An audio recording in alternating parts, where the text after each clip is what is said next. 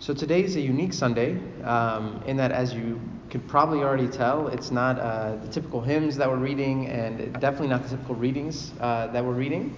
And that's because today we are still celebrating what we celebrated Friday night. Okay, so what we celebrated Friday night was the Feast of Epiphany, right? The baptism of Christ. And we're still actually celebrating. This is one of the major feasts in the church. So in the church we have like 7 major feasts, some minor feasts as well. This is one of the major feasts, the baptism of Christ. And we celebrate it for 2 days. Okay, so we celebrated technically Saturday and Sunday, but for Saturday we pray Friday night. And here we are Sunday, and we're still reading about the baptism of Christ. 2 things I want to highlight before we kind of just dive into today's sermon. One is that nothing that Christ did in his life is for show. Okay, sometimes we read like the gospel about Jesus being baptized, and we think like this is like, and rightfully so, we say like this is the beginning of his public ministry. Sure, but he went to like the wilderness after that for 40 days. So it'd be a strange way to start your public ministry and then go into the wilderness. Nothing Christ does is for show. It's not like a marketing strategy. Okay, this is not like we're not running, a corporation here. So nothing Christ does is for show, and nothing we do in the church is for show. So everything has an effect on us, and that's why we say in the hymns and things like that he was baptized and saved us. Baptized, like when we think about like all the things that we say, like he was born and he saved us, and we say, okay, Jesus came to us, born and saved us. Jesus was crucified for us and saved us. Those we understand. But baptism is the same exact way. It has like a real essential meaning to our salvation. That's why also when we pray the Liturgy of the Water, when we prayed that on Friday night, that has a real effect on us as well, because it's a sacrament. Like we're performing still a sacrament in the church. Everything is sacramental. So nothing we're doing is for show. Nothing we're doing is like for dramatic effect. Okay, that's kind of the starting point before we dive in here. All that being said, if I was to ask you, what exactly does Christ accomplish for us in his baptism, what would you say? Like Christ being born, we get. Like Christ becoming man, kind of makes sense. Christ dying on the cross definitely makes sense. Christ rising from the dead makes sense. Giving us the Holy Spirit makes sense. Baptism. When Christ is baptized, how does that make any sense? If you remember the way the baptisms were happening with St. John was preaching a message of repentance. So people accepted this message of repentance, and a lot of people went to St. John. Okay, a lot of people went to St. John, and that's why later on, when the Pharisees are questioning Jesus, remember they questioned Jesus and asked him a question, and he responds back with a question, and he says what? He says, I'll answer your question if you answer my question, right? Jesus pulled a fast one on them. I'll answer your question if you answer my question. And he asked them, where was the baptism of John from? Was it from heaven or was it from man? And what did the people say? What did the Pharisees say? They don't answer. Why? Because they knew people believed in him. They know people believed that John was something special, that the message of repentance that he was preaching was a real thing. So a lot of people went to John the Baptist. So people went to John the Baptist. They were confessing their sins. They were repentant. And they were participating in this like spiritual cleansing in baptism. That makes sense. Why does Christ go and be baptized? Like when Christ approaches St. John, what sin did he confess? Answer is nothing. Okay, he didn't confess any sin. So Jesus is going to John, and John's like, I don't know what to do here. Okay, this is kind of like an awkward moment. And he's saying, no, go ahead and baptize me anyways. One thing we know for sure is that God is revealing to us who he is. Okay, so this is what we also call this feast, the Feast of Theophany. Okay, this is the appearance of the Father, the Son, and the Holy Spirit. So that right off the bat is God is revealing to us the Holy Trinity, who he is. But in addition to that, God is doing something. This has an effect, again, on our salvation. If you think back to the story of Adam, and we call Christ like the second Adam. When Adam sinned, it wasn't merely like just punishment. Sometimes we think like he sinned and now there's punishment. Okay. But he sinned, and what happens when we sin, when Adam sinned, is that there is a disconnect. If you're connected to the source of life and then you disconnect from the source of life, now you have death. Not just physical death, but spiritual death. So when Adam sins, what happens is he's disconnected from life. So what Christ is doing here is he's trying to restore that life back in humanity. He's trying to reverse everything that humanity ruined to begin with. When man is in communion with God, they have the breath of life. His life is within him. When man is disconnected from God, there's nothing there. So now that God comes and restores all these things in us, and what he's doing for us is that he's making us, like Jesus is the Son of God by nature, he's making us the sons and daughters of God by adoption, okay, or by grace. There's probably a million more layers to baptism that we're not going to get into today, but that's just kind of like an overarching theme of like what Christ is accomplishing. Because I never want us to approach any feast in the church of like, okay, Christ did that, it's nice, I don't really get it, like what's the point? No, there is something happening here, and it affects everything. Like without this, we could not be baptized. Without this, our baptism, we would not be able to receive the Holy Spirit. So something special is happening today. The reason that Christ is doing all of this, like we say, and rightfully so, when we think of salvation, we think salvation equals forgiveness of sins, right? Like we say, when I hear the word salvation, forgiveness of sins, redemption, forgiveness of sins. Yes, that's part of it, but that's not the whole story. Imagine, like, I have 2 kids at home. Imagine if my love for my kids or my relationship with my kids was only based on forgiving them when they made a mistake. Okay, and some of us are like, that is kind of a relationship. Okay, that's not the right way. Okay, but imagine that every time, like the only way I display love to my kids is they make a mistake and I say, I forgive you. And they make another mistake and they come and say, I forgive you. And they make a mistake again and say, I forgive you. And that was the extent of our relationship. That was what we call love. Would you be content with that kind of love? Would a child, you think, be content with that kind of parenting love? Some of us will say, forgiveness sounds fantastic, okay, but let's just, in theory here, we're all forgiving. Would a parent say, that's all I want to give my child? All I want to give my child in this world is my forgiveness. Would any of us say that? There's so much more to the depth and love of God than forgiveness. Like, we need forgiveness. I'm not like minimizing forgiveness. But there's so much more. So God looks at us and corrupt and prone to corruption, prone to death, prone to sin, prone to all those things. And he says, I'm coming to reverse all of that. I want to reverse all of that. But it's not just I want to get you back to a net zero. That's sometimes how we think. I want to get you back to a net zero. No, I don't want to get you back to a net zero. I want to forgive, but then I want to make you something great. To say it another way, and it sounds weird, God wants to glorify us. I know that sounds weird, like we say we glorify God. God wants to glorify us. That's very humbling when you put it in that, like when you think about it that way.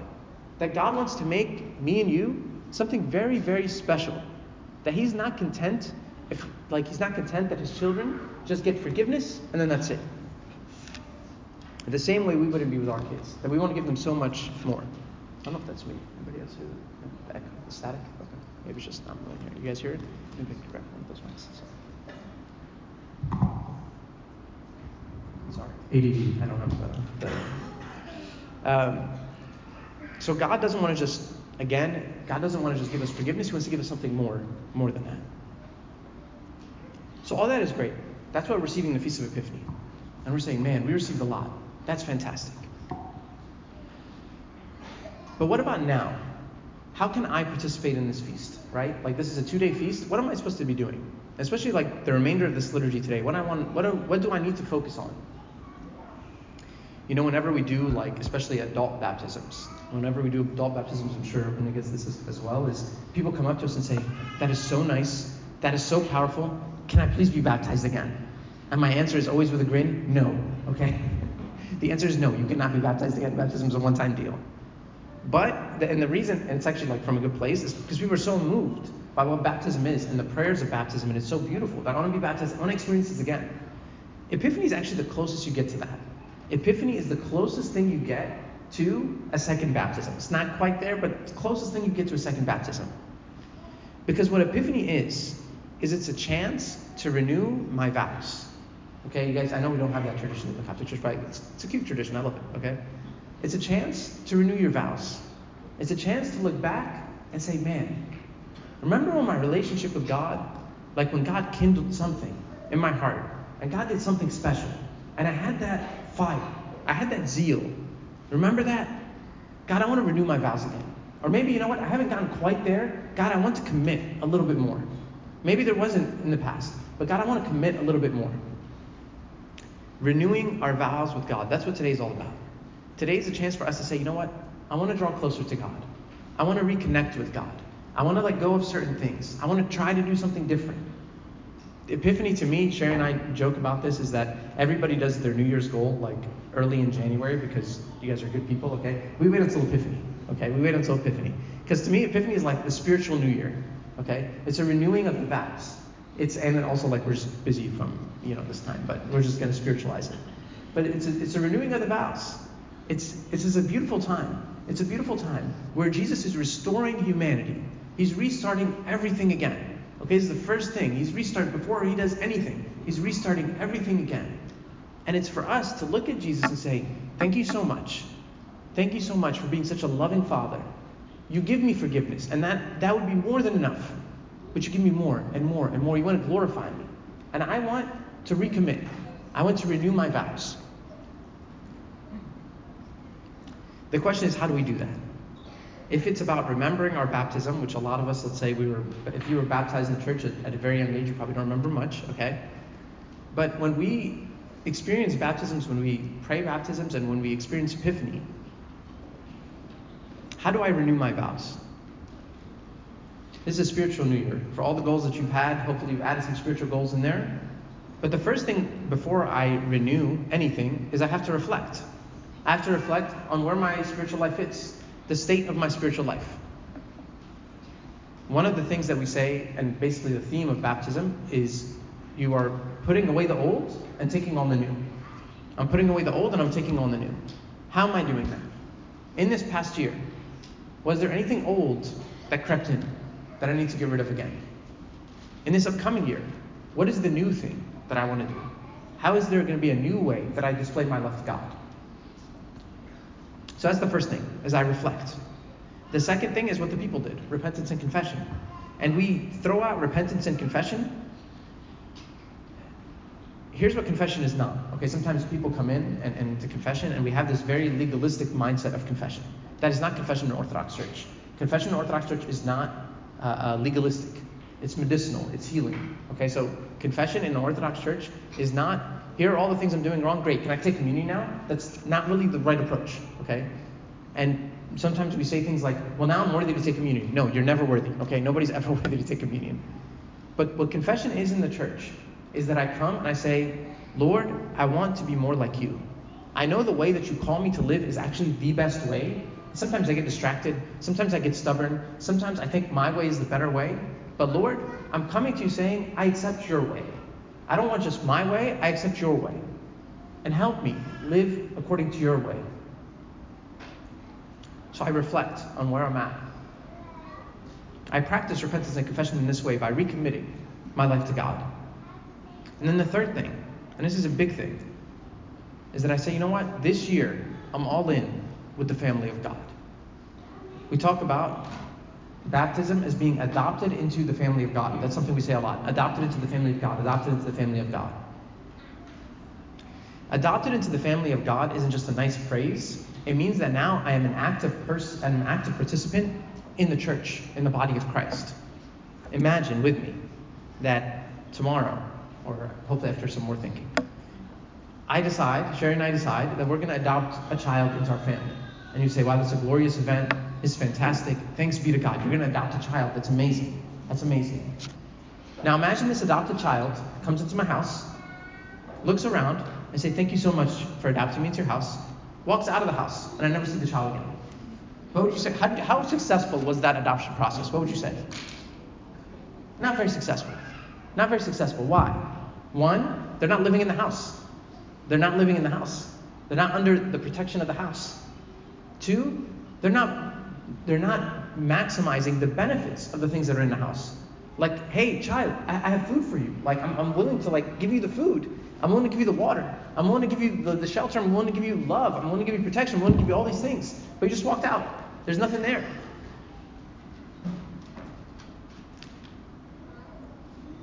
For me, one of the hardest things that I see is, one, for sure, people that are completely disconnected from the church, okay? Because I believe there's something very special here. But also on top of that, it's not just being disconnected from the church. It's when we come to church kind of without really thinking, just part of the routine, whatever. I come, something I do on Sunday, leave as fast as I can, come as late as I can. I don't like it. I'm preaching the choir here, okay? You guys all made it for the sermon, so good for you. But truthfully, there's something special in the church. God gave us the church. So it's not just like, again, a marketing thing. Like, I'm not a marketing strategy. I don't need to sell you anything. I'm saying this is where it's at. This is the place to be.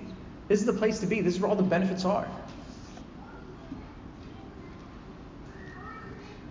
We're celebrating today the depth of the love of God for us. The depth of the love of God for us. That he wasn't content with saying, like if Jesus was just content with us receiving forgiveness and defeating death, again, another great thing. If you're just content with that, the cross.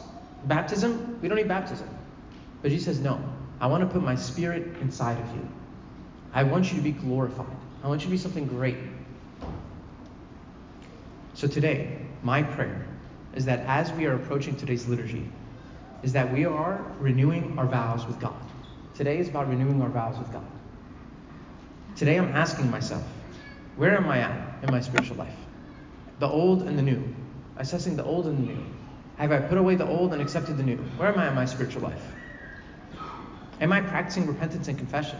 And if I am practicing them, how am I doing it? Is it just, again, a legalistic mindset? Or is it, no, I want to be more like Christ. And I know I'm fallen. I know I'm flawed. And I know all those things. But I'm really trying, Lord, help me. And finally, am I participating fully into and integrated fully into the family of God? Because this is where everything is. If we're adopted into the family of God, let's take the benefits of being adopted into the family of God as well. I know that God, and Jesus especially today, when Jesus approaches John and John is in shock, St. John is saying, I can't baptize you. He says, trust me, this is actually not for me. It's for everybody else. You're part of something special, St. John. You're part of something great. But I'm going to do a great, great work. Baptism and receiving forgiveness of sins is fantastic. But I'm going to do something even greater than people could even imagine. So today is us saying thank you to God. Just gratitude and love. And thank you so much for the depth of your love. And also help us renew our vows and be committed to you every single day of our lives. And glory be to God forever. Amen.